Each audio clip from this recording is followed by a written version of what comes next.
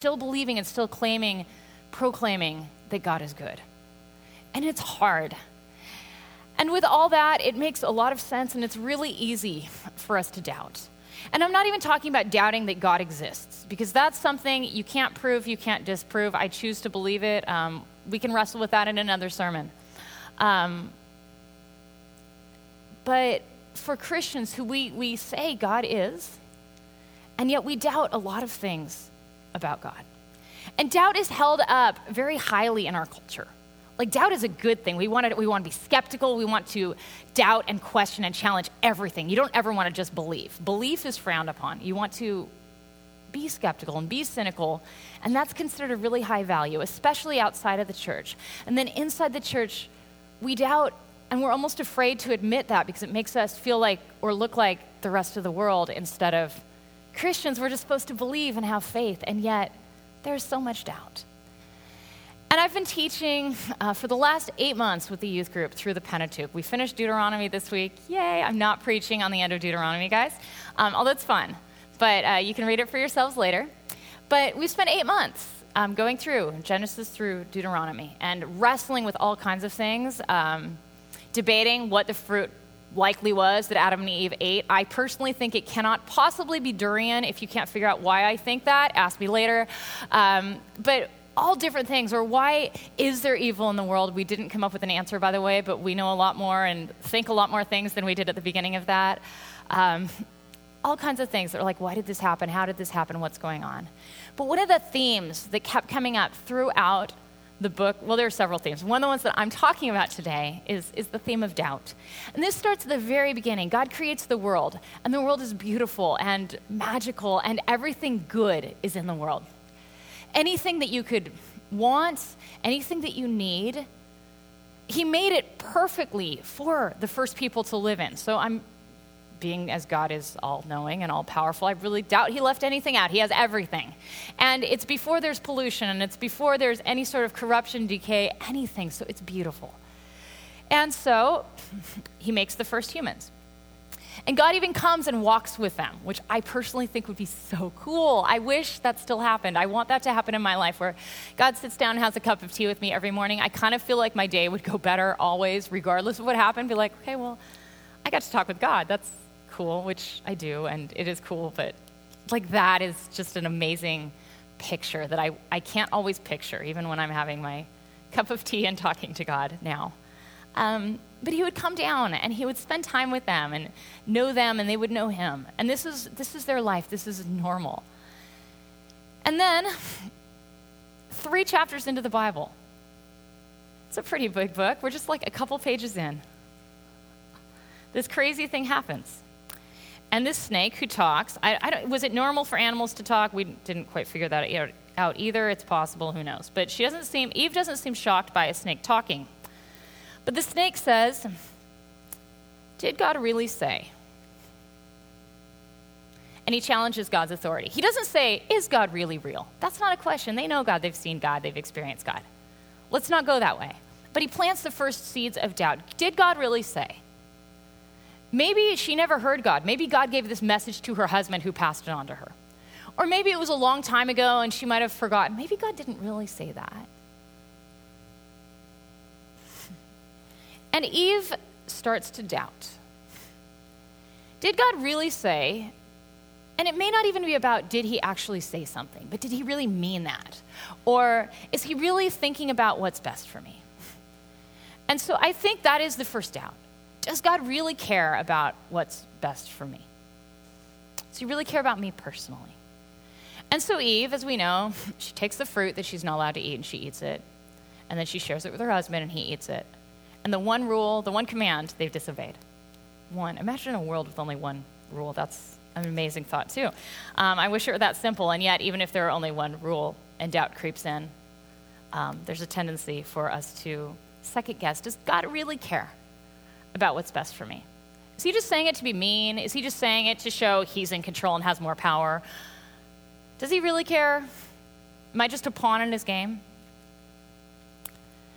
And so they're driven out of the garden, out of this perfect environment.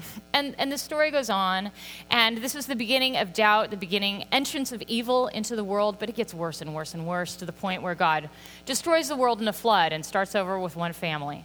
And then it gets worse again, and people's languages get all mixed up, and they start going all over the earth. And then he again chooses one family, where he says, I'm going to work through this one family. And he made a promise to this family. And he says, I will give you descendants more numerous than you can count. I will give you land as far as you can see. And I will make you a blessing so that every nation on earth will be blessed because of you. This is Genesis 12, so it's still very, very, very beginning of the Bible. Don't worry, I'm not preaching through the whole thing. We'll get through a lot, though. Very beginning of the Bible. And he says, he has these 3 promises. And these are key throughout the whole Bible. A people, descendants, a nation. I will make you a nation. Land.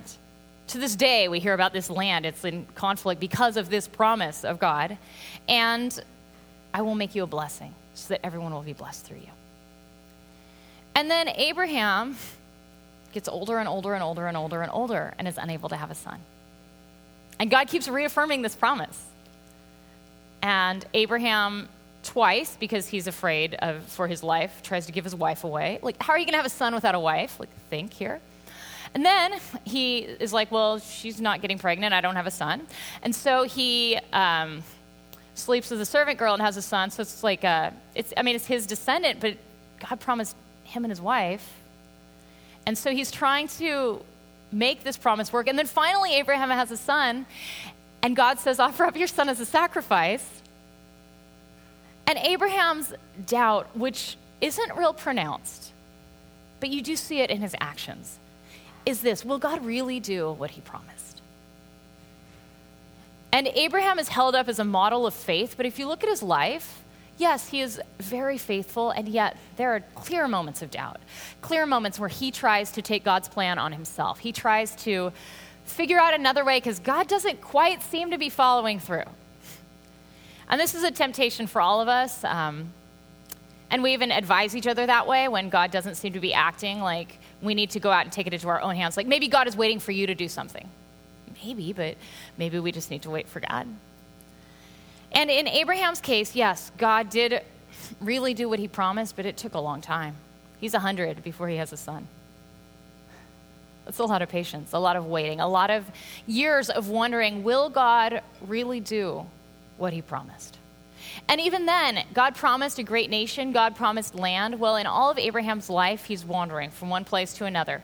That's what you do when you have flocks and herds. You live off the land. You move wherever it feeds you. You go to Egypt when there's a famine. And he was never settled. He had one son. How is this a great nation? Did he live to see his grandchildren? Barely. And then there were 2 of them. So again, great nation, lots of land, and blessed to be a blessing. And you start getting glimpses of this, and yet for him being in that moment, would he have seen it? I'm not sure. Will God really do what he promised? And the story continues, and Abraham has a son who has 2 sons, and the blessing goes through one, who finally has 12 sons, but then they try to kill each other, and that's drama. And they end up in Egypt, so they're away from the land. And the story continues, and 400 years pass, and they're in Egypt saying, we are being mistreated. We need to be. Where is God in our mistreatment? Where is God when he promised us land over here, but we're here, and we're stuck, and they won't let us leave? We're becoming a great nation, but a nation of slaves. Is that really what God intended? And then God sent Moses. You all know that story. He delivers them from Egypt and brings them out of Egypt, parts the Red Sea. They don't even have to fight the Egyptians. God does all the fighting for them.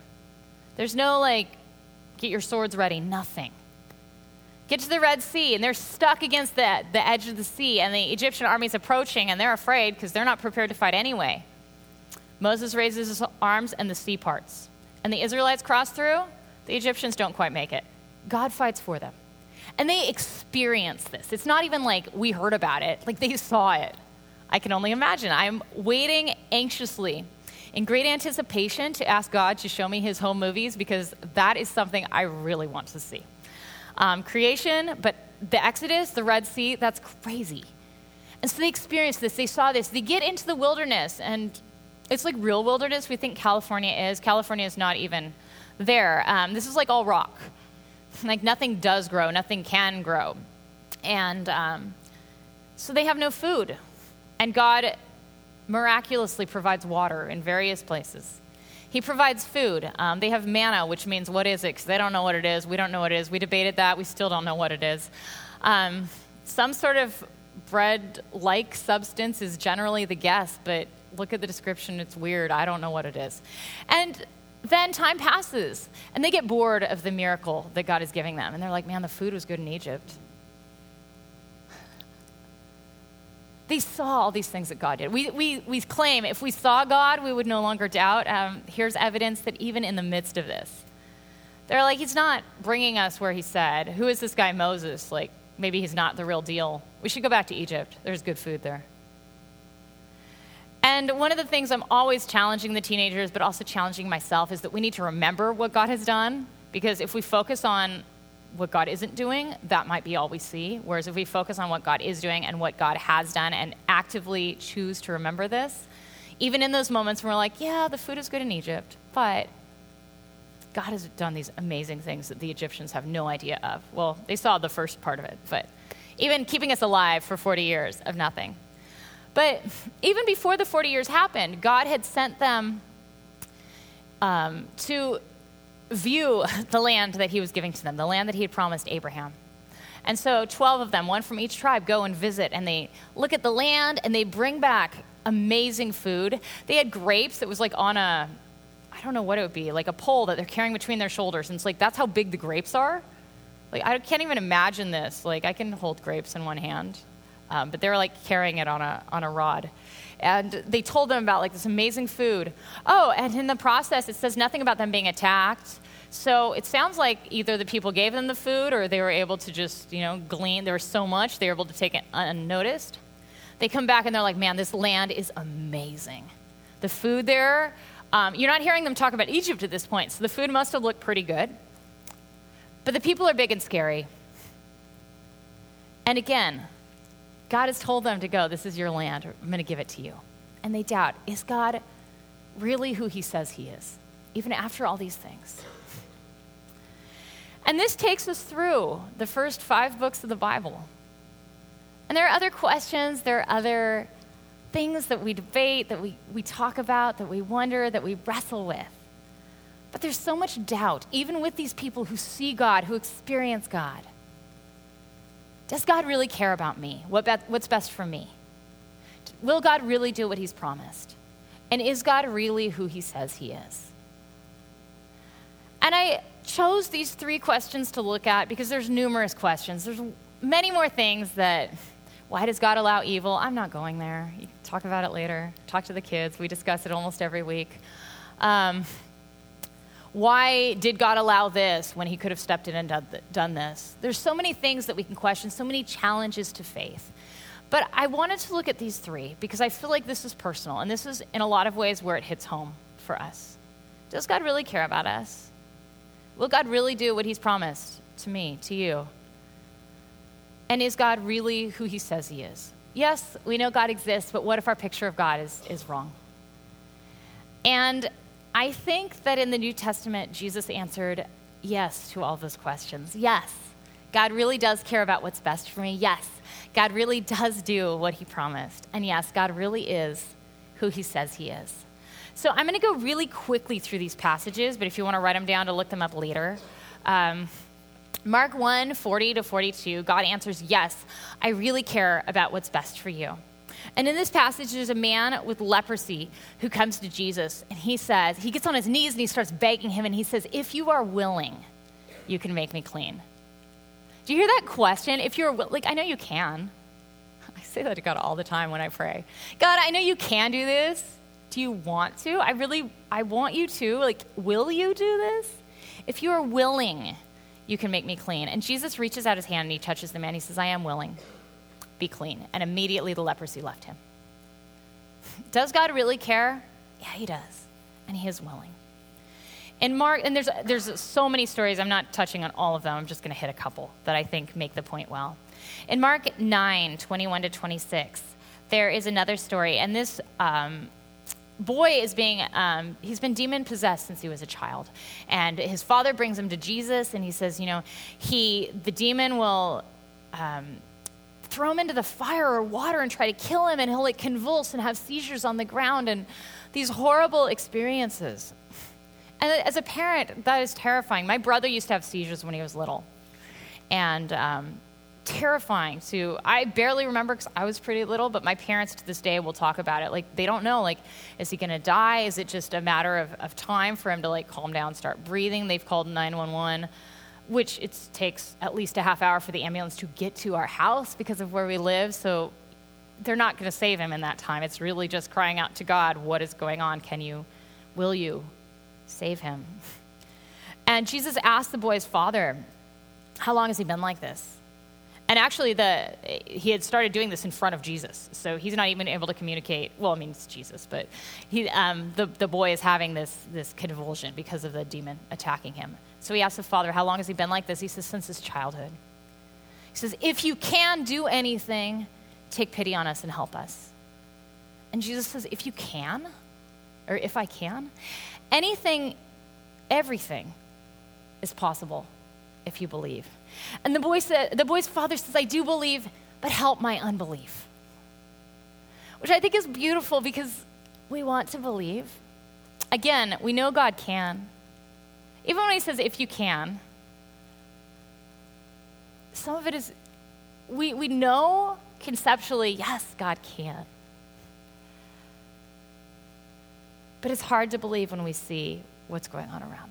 Yeah, we know you can, but sometimes you choose to not step in. And Jesus immediately rebuked the spirit and commanded him to come out and never return. And the spirit did what he said.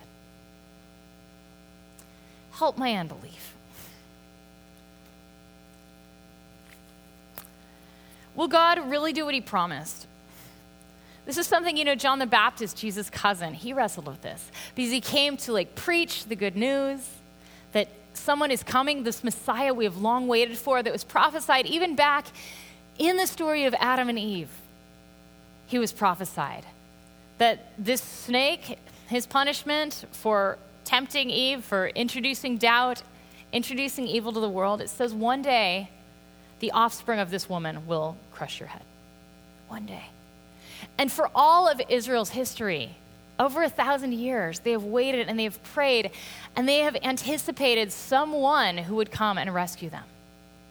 And then John, who is Jesus' cousin, he's been preaching this. He's the one who baptized Jesus. He experienced, hearing the voice of God, seeing the Holy Spirit descending. He experienced that this is the one God has chosen. But John is being persecuted and sentenced, and he's in prison. And so he sends one of his disciples to ask Jesus, are you the one who we're expecting, or should we expect someone else to come? And even John, who's pretty close to Jesus, he's experiencing this doubt. And Jesus says, go back and tell John what you hear and see. The blind receive sight, the lame walk, those who have leprosy are cleansed, the deaf hear, the dead are raised, and the good news is proclaimed to the poor. What you've seen and what you've heard, not just what I'm telling you to say, but tell him what you have seen and what you have experienced on your own. He's in prison, he's not seeing it, but this is happening right now. I am who I said I am. I am doing what God has promised, what I have promised. And all these things we get glimpses of, and yet it's not completely here yet. The world is not completely restored yet, and yet the blind are receiving sight. The lame are walking. And there are glimpses that, yes, God is beginning to do. God is continuing to do. God is committed to doing what he has promised. And he doesn't chastise John for his doubt. He just answers the question, giving him reasons to keep believing. Is God really who he says he is? The most famous doubter in Scripture goes by the name of Thomas. He's one of Jesus' disciples. And he gets a lot of crap from everyone. Like, he walked with Jesus. He spent time with Jesus. How could he doubt?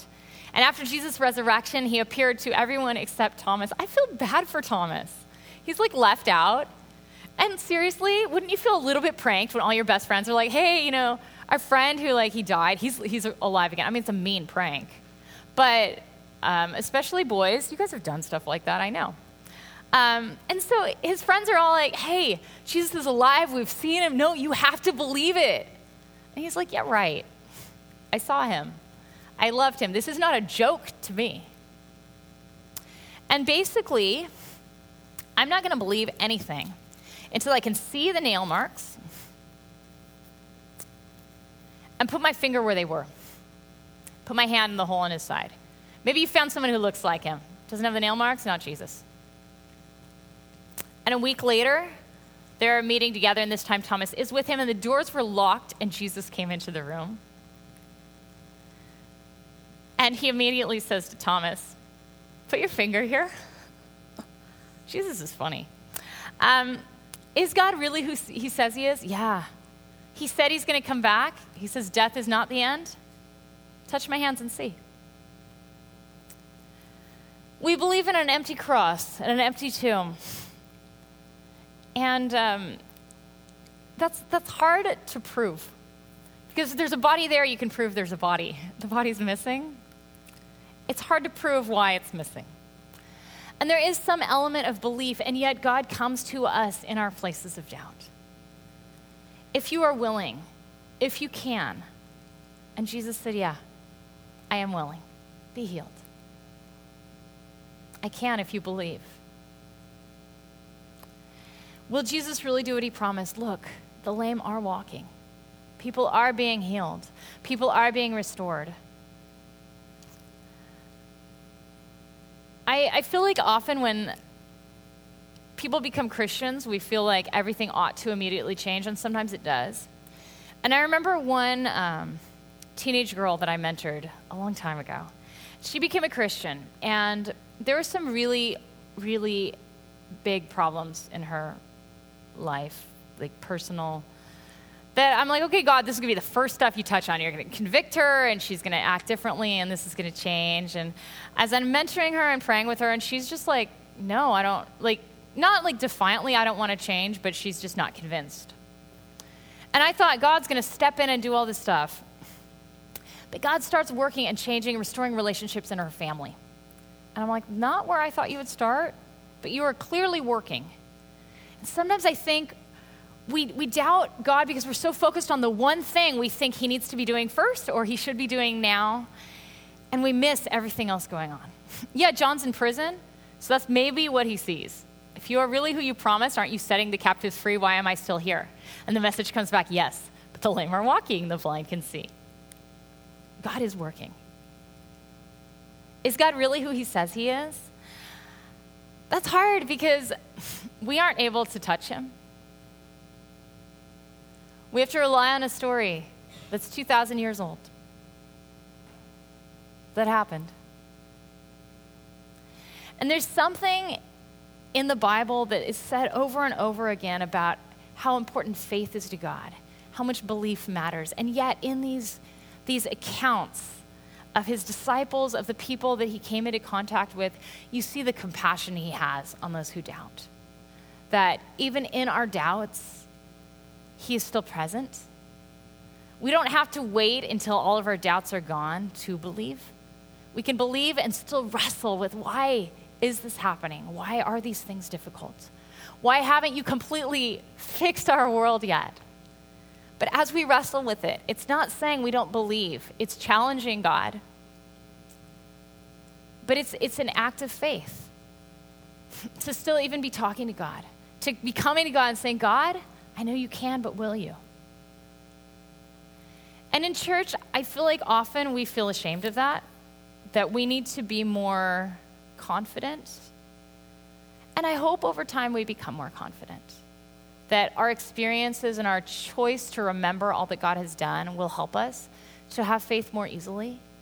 But at the same time, there are moments where the fruit is in front of us, and we're like, God, this looks really good, smells good. It's a hint why I think it can't be durian.